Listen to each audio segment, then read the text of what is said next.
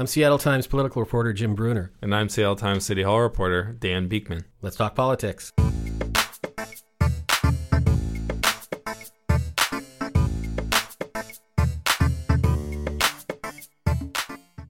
Welcome to episode 123 of The Overcast, the Seattle Times News and Politics podcast. This week, I'm joined by our occasional co-host, Simone Alicea from KNKX. Hey, Simone. Hey, Dan. This week, we're going to talk to Seattle Times criminal justice reporter Steve Miletich about his recent story called A Police Officer's Lie, A Seattle Man's Suicide. Family and friends learn what really happened. Thanks for joining us, Steve. Thanks for inviting me. Steve, let's start with the basics here. So in May 2018, a man named Porter Feller was involved in a fender-bender car accident, and he drove away. One of the cops who ended up looking for him after that wound up talking to a friend of Feller's and told that friend that Feller had hit a woman and that the woman was in critical condition, that she might die. Feller couldn't remember the accident completely, and 5 days after he heard from that friend, he took his own life. So those are the upsetting, very basic pieces of this story. But you went really deep on this story. Take us back to the beginning of your reporting. How did you first hear about it? Well, I was provided a copy of a internal investigation conducted by the Seattle Police Department on this case, what they call a closed case summary, that outlined pretty much what you just described, those basic facts. What was missing from that report, and just because it was a summary, so it didn't go into names and all the details. So I didn't have the name of Porter Feller's name at that point. I didn't have the name of the officer. I knew that friends of his had been brought into this ruse used by the police officer, but I also didn't have their name. So I had the basic nuts and bolts of the stories, but not the human element. You wrote an original story that went in the newspaper that basically laid out those basic facts that were in the summary, and you asked the police department about it. That was sort of the first bite at the apple, correct? Yes, and I think that what jumped out at everybody, and I used this in my opening paragraph of the story, was this officer told his partner that he was going to use a ruse, and he said it will be a lie, but it will be fun. And I think that kind of became the driving narrative of that story. So even just those details are pretty shocking. That's a story in and of itself. But what was missing from that you didn't know at that time that you kind of wanted to learn more about? Well, start with Porter Feller. I wanted to know more about him, who he was, how he got it, into this position where he took his own life. Even though the officer had used this ruse, there had to be a deeper story there about him. I wanted to know about his friends, and especially the ones that were brought into this unwittingly. Porter Feller's friends. Porter Feller's friends. Yeah. Yes, I wanted to know more about them. Just the history. So I was kind of at loss, and then the day the story ran, my phone rang, and Porter's mother. Actually, it was email, and I got an email from her saying, "Thank you for the story. I'm his mother," and Wow. it kind of went from there. And now it took a while to do the reporting. I should say that we thought to have you on this week because this past Sunday you had a big story in the paper. Simone mentioned it, but you didn't get there right away. I think the first follow-up was a story about how Police Chief Carmen Best responded. You asked what the police department was doing about it. Right. I think it was a step-by-step process, and one of the things I had to do was get records and file a public disclosure request so I could find out the name of the officer. I wanted to see the police chief's disciplinary action report where she spells out her reasons for discipline. In this case, she had suspended the officer for 6 days, but I didn't know, her thought process. So there was two paths here. One was to start talking to family and friends and gather information, and then get these records requests rolling. And then when I got the disciplinary report, I was able to write a story saying that Chief Best, Carmen Best, accepted the basic premise of the internal investigation that there were violations of policy, dealing with professional conduct and discretion. But she watered down some of the findings of the Office of Police Accountability, which did the investigation. The director of that unit, who is a civilian, had used some pretty strong language. He said that the officer's conduct shocked the conscience, that his ruse had contributed to the death of Porter Feller. Chief Best chose to say that was speculative and didn't adopt all his language. She also chose discipline that was at the lower end of the recommended range of, I believe it was 5 to 15 days off from her staff, and she chose 6 at the lower end. So that was the gist of that story. Were you able to talk with anyone at the police department to figure out why Chief Best made that decision to sort of, I don't know, I guess deviate from a little bit from the OPA investigation? No, well, Chief Best, I asked to interview her, and they did not make her available. I think part of that goes to the fact that there can be appeals in these cases, an ongoing review, and so she has to take into consideration how much she wants to say. It's at her discretion. The department pretty much limited it to general comments about the fact that, this was a tragedy, boilerplate type answers, but they did not provide any detailed analysis of her disciplinary decision. So that's kind of the police response to this, but you mentioned, one of the things you really wanted to know, and you started reporting shortly after you wrote your first story, was about who Porter Feller was. So tell us who he was. What'd you learn? What'd you find out about him? Well, he's a 40-year-old man who was born in Spokane and moved over to first Tacoma and then came to Seattle after a few years.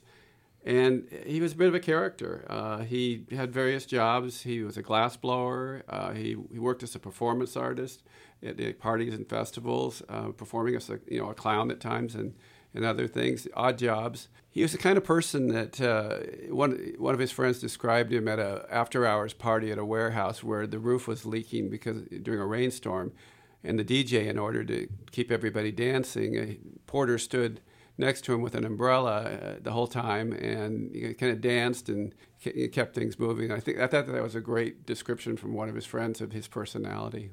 What were you able to start to piece together about how he came to be in this situation where this ruse was applied after this accident? Well, he left the scene of the accident. That was a mistake, and the police traced the license plate that had been photographed by one of the other drivers to an address. It wasn't his address. It was the address of a friend of his, Maggie Parks, a close friend.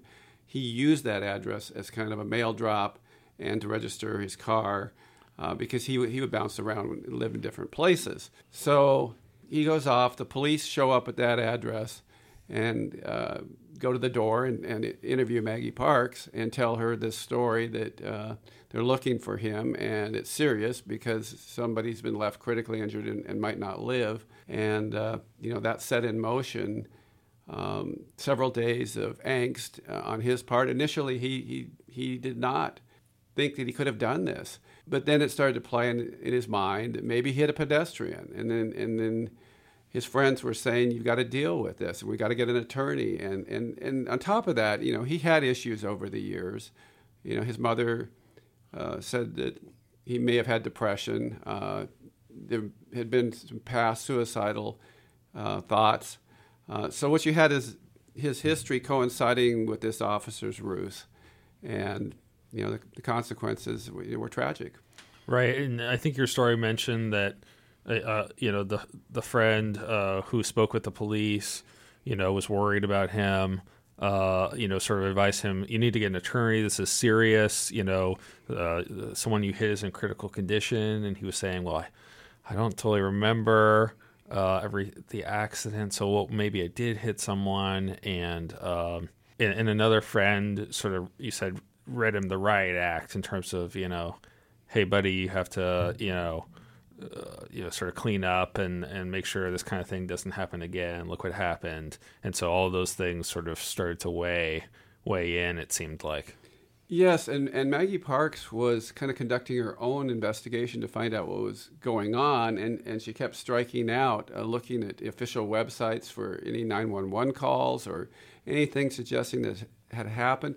But, these are average citizens. I mean, they're not knowledgeable about exactly how to find these things. Right. You would think, I think you wrote in your story that she sort of Googled, person critically injured, in hit and run in Seattle on this date, which is what you would do if you heard about this and didn't see anything when that was confusing. But it never occurred to her that this could have just been a straight up lie. And you also did some reporting on, what this officer was, his thinking apparently, and what his partner was thinking when this was going on. You got video of them sort of walking around the neighborhood looking for her home, for this address, and talking about it, the case, and then walking up to the door. And you can go on to SeattleTimes.com and you can watch this. It's, if you want to. It's quite striking. Yeah. It's really, really striking to see. Yeah, to watch all the human reactions. When Maggie was doing this research, she was sophisticated enough to have learned somewhere along the line that sometimes the police don't release a lot of information because they don't want to let the suspect know what they know. So when she didn't find anything, she thought, well, geez, maybe they're keeping it under wraps. So everything made sense in her head that this could be real. Now, as far as the officer's approach to it, it was very casual. He and his partner walked around looking. They got a little lost looking for the address. And they were talking about some of the surroundings, and he was mentioning he put a barbecue pit, in this particular backyard, and there was no urgency or seriousness. And then he talks about he's going to use a ruse on Porter. You can't quite hear in the conversation exactly what he's thinking, but he's going to say something to Porter to try to draw something out of him that will be helpful to connecting him to this hit and run. Well, when they get to the door, he's not there, and so he kind of audibles, and he comes up with this serious injury story in order to get Maggie Parks to be cooperative. And then when they leave the scene, his partner says, did I hear you right before when we were talking about this and when we got the instructions to come here that this, that there were no injuries? Maybe I heard wrong. And he said, that was just a ruse. That's all it was. One of the questions I had when I was reading the story was how often are officers using this kind of tactic? And is it allowed? Right. Is it allowed? And I'm thinking particularly in a case like this, where the actual event was a minor fender bender, right? Was a relatively kind of a minor thing. Is this kind of thing common? It's not common, but it's used periodically, and they are allowed to use ruses. I think there's been court decisions upholding them, as long as they stay within certain bounds. I think the training geared around the term shocked common sense or shocked the sense of fairness in dealing with people, that to be balanced. This particular hit and run was a misdemeanor with no injuries, so it clearly didn't call for something of this magnitude. There have been felony cases of serious assaults. I think there was a Seattle police case where a detective took photographs of somebody in a hospital bed that were concocted.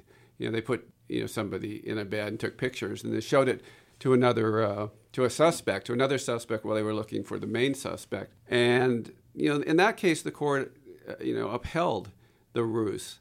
It was a felony, injuries.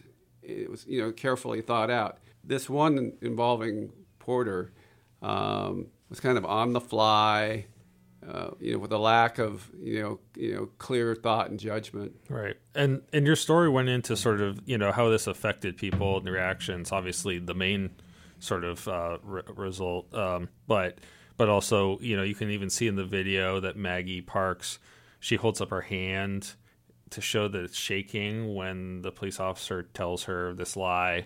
And then things kind of spiraled from there where before taking his own life, Porter Feller, left notes and money and belongings for his friends, and then did take his own life by injecting himself with drugs, and what that was like for his friends and family.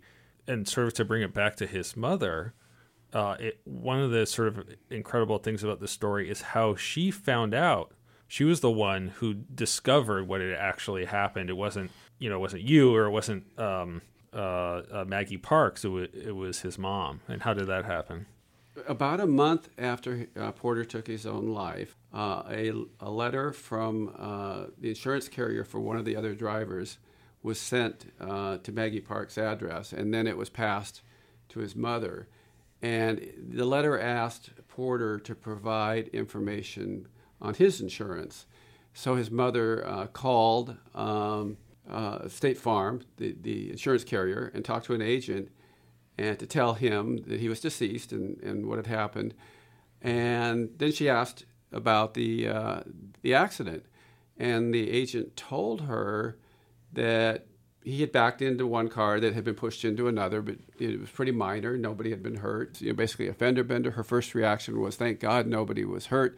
And then she was furious when she became aware that this was not the description that the police officer had given. Right. And then I think you mentioned in the story that it was Maggie Parks who filed the OPA complaint that led to that internal investigation.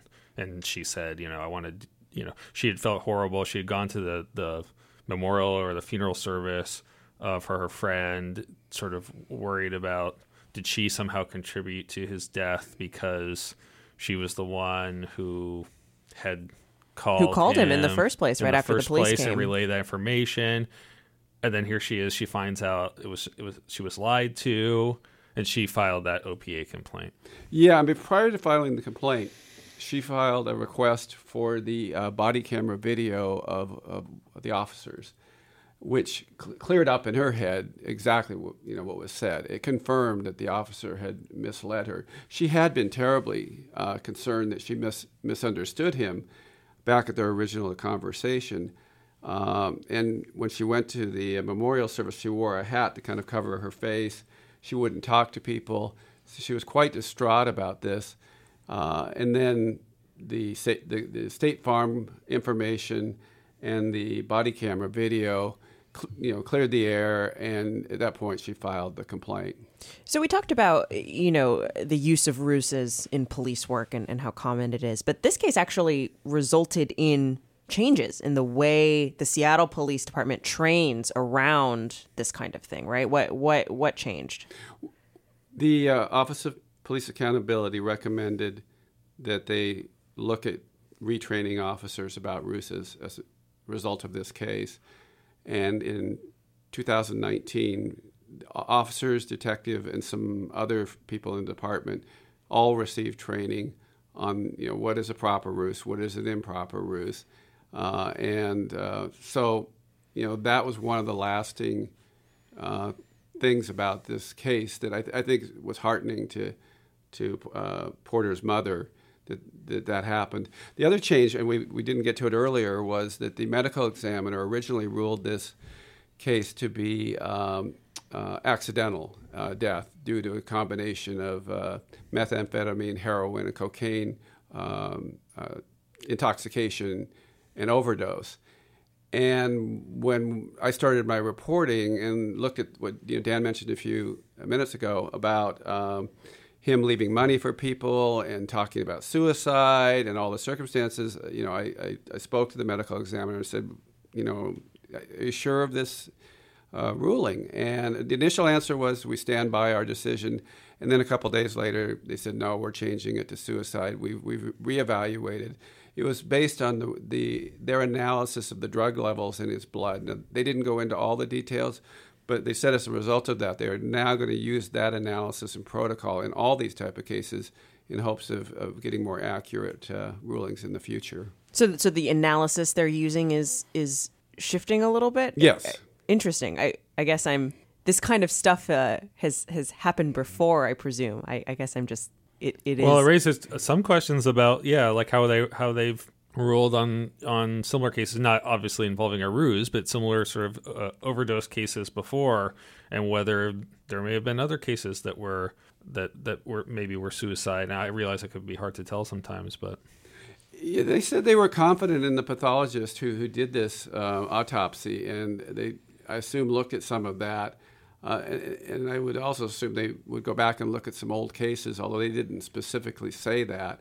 But it clearly made them, reevaluate and how going forward and how they're going to interpret certain drug levels.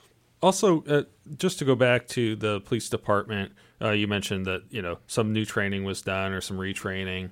Chief Best, her discipline was within the range. It was at the lower end of the range recommended by the OPA, but it was within the range. But can you put for context, this isn't the first disciplinary determination or decision that she has made. Has there been a pattern in the way that she's dealt with these cases? Anything to know about sort of how Chief Best, Mayor Jenny Durkin's administration, the police department in general, is handling discipline? Well, it started off within this case that the officer, Matthew Kirby, had a prior disciplinary matter that had been resolved just weeks earlier. He had been suspended for 2 days for his behavior during the questioning of a burglary suspect. He had used very coarse language, and he had escalated the situation to the point he had to use a punch to get a person under control. And the department said that he had, basically used bad judgment. So Chief Best, did have that in mind when she handed down her discipline, and it's debatable whether 6 days on the next one was appropriate. And I guess that each one of these cases, where there's controversy, there's a certain amount of debate. Now, Chief Best has had cases where she's fired some officers under difficult circumstances. 2 officers who were involved in a controversial shooting incident in which they shot at a moving car. And unfortunately, nobody was killed, but she fired the 2 officers for showing bad judgment in using their weapons. But she's also had cases where she took, what some people viewed as light action against officers. We had a case of an officer who brought a chair and put it in front of a man's business to get him to apologize for a run-in they'd had earlier in the day, and she chose to not terminate him, and that caused some controversy. I guess there's no clear pattern, but the trend has been that she does not like to explain her decisions. It kind of leaves it to people to figure out, and so that's been more the trend. One thing, too, though, that's sort of different about this case is, right, we're not talking about a case of physical violence, of a cop punching, a suspect or of shooting somebody. This is a case wherein the damage that was inflicted is psychological and not necessarily easy to predict, right? It's hard to say, certainly issues of like blame or of did you do this on purpose are so much harder to figure out in this case. But I can't help but wonder, and I'm asking you as someone who speaks with police officers with some regularity, I would never do this kind of thing to a person where I'd say that they might have killed somebody when they hadn't. Why wouldn't an officer or wouldn't an officer have known, even if it wasn't going to cause a suicide, that this kind of ruse was going to cause some distress? Or was the distress maybe the point to get the information they were trying to get? Well, that was clearly the point. What I don't think the officer fully comprehended, because he originally planned to use his ruse against Porter Feller. I don't think he thought about the ramifications on somebody who was not involved, who was a third party, and how that person would, be affected by it. Maggie Parks says that, she felt exploited and that she was used as a vehicle improperly. And I don't think he ran all that through his mind when he told her that, especially given the entire kind of casual, easygoing way he went about it. Yeah, and maybe, this reminds me of the way you ended your most recent story. Maybe it's sort of a way that we can end our conversation as well, is you mentioned, Simone asking about sort of, what was this officer thinking? And he sort of had an explanation, that when he was interviewed. But that's exactly what Porter Feller's mother told you that she would like at this point, at least in theory, at the end of your story. You closed it on her saying, basically, I wish I could just talk to this guy and find out why he did this, right? Well, when he was interviewed for the internal investigation, he said he did this as a matter of public safety, that there was urgency, that he didn't feel that she had been cooperative, which the video and his own partner contradicted. That really upset his mother. She felt that he wasn't being truthful. She ended our interview by saying she'd like to have a 5-minute conversation with Matthew Kirby, the officer, and really just basically one question: tell me why. Well, thanks for your reporting, Steve, and thanks for talking with us. Thank you.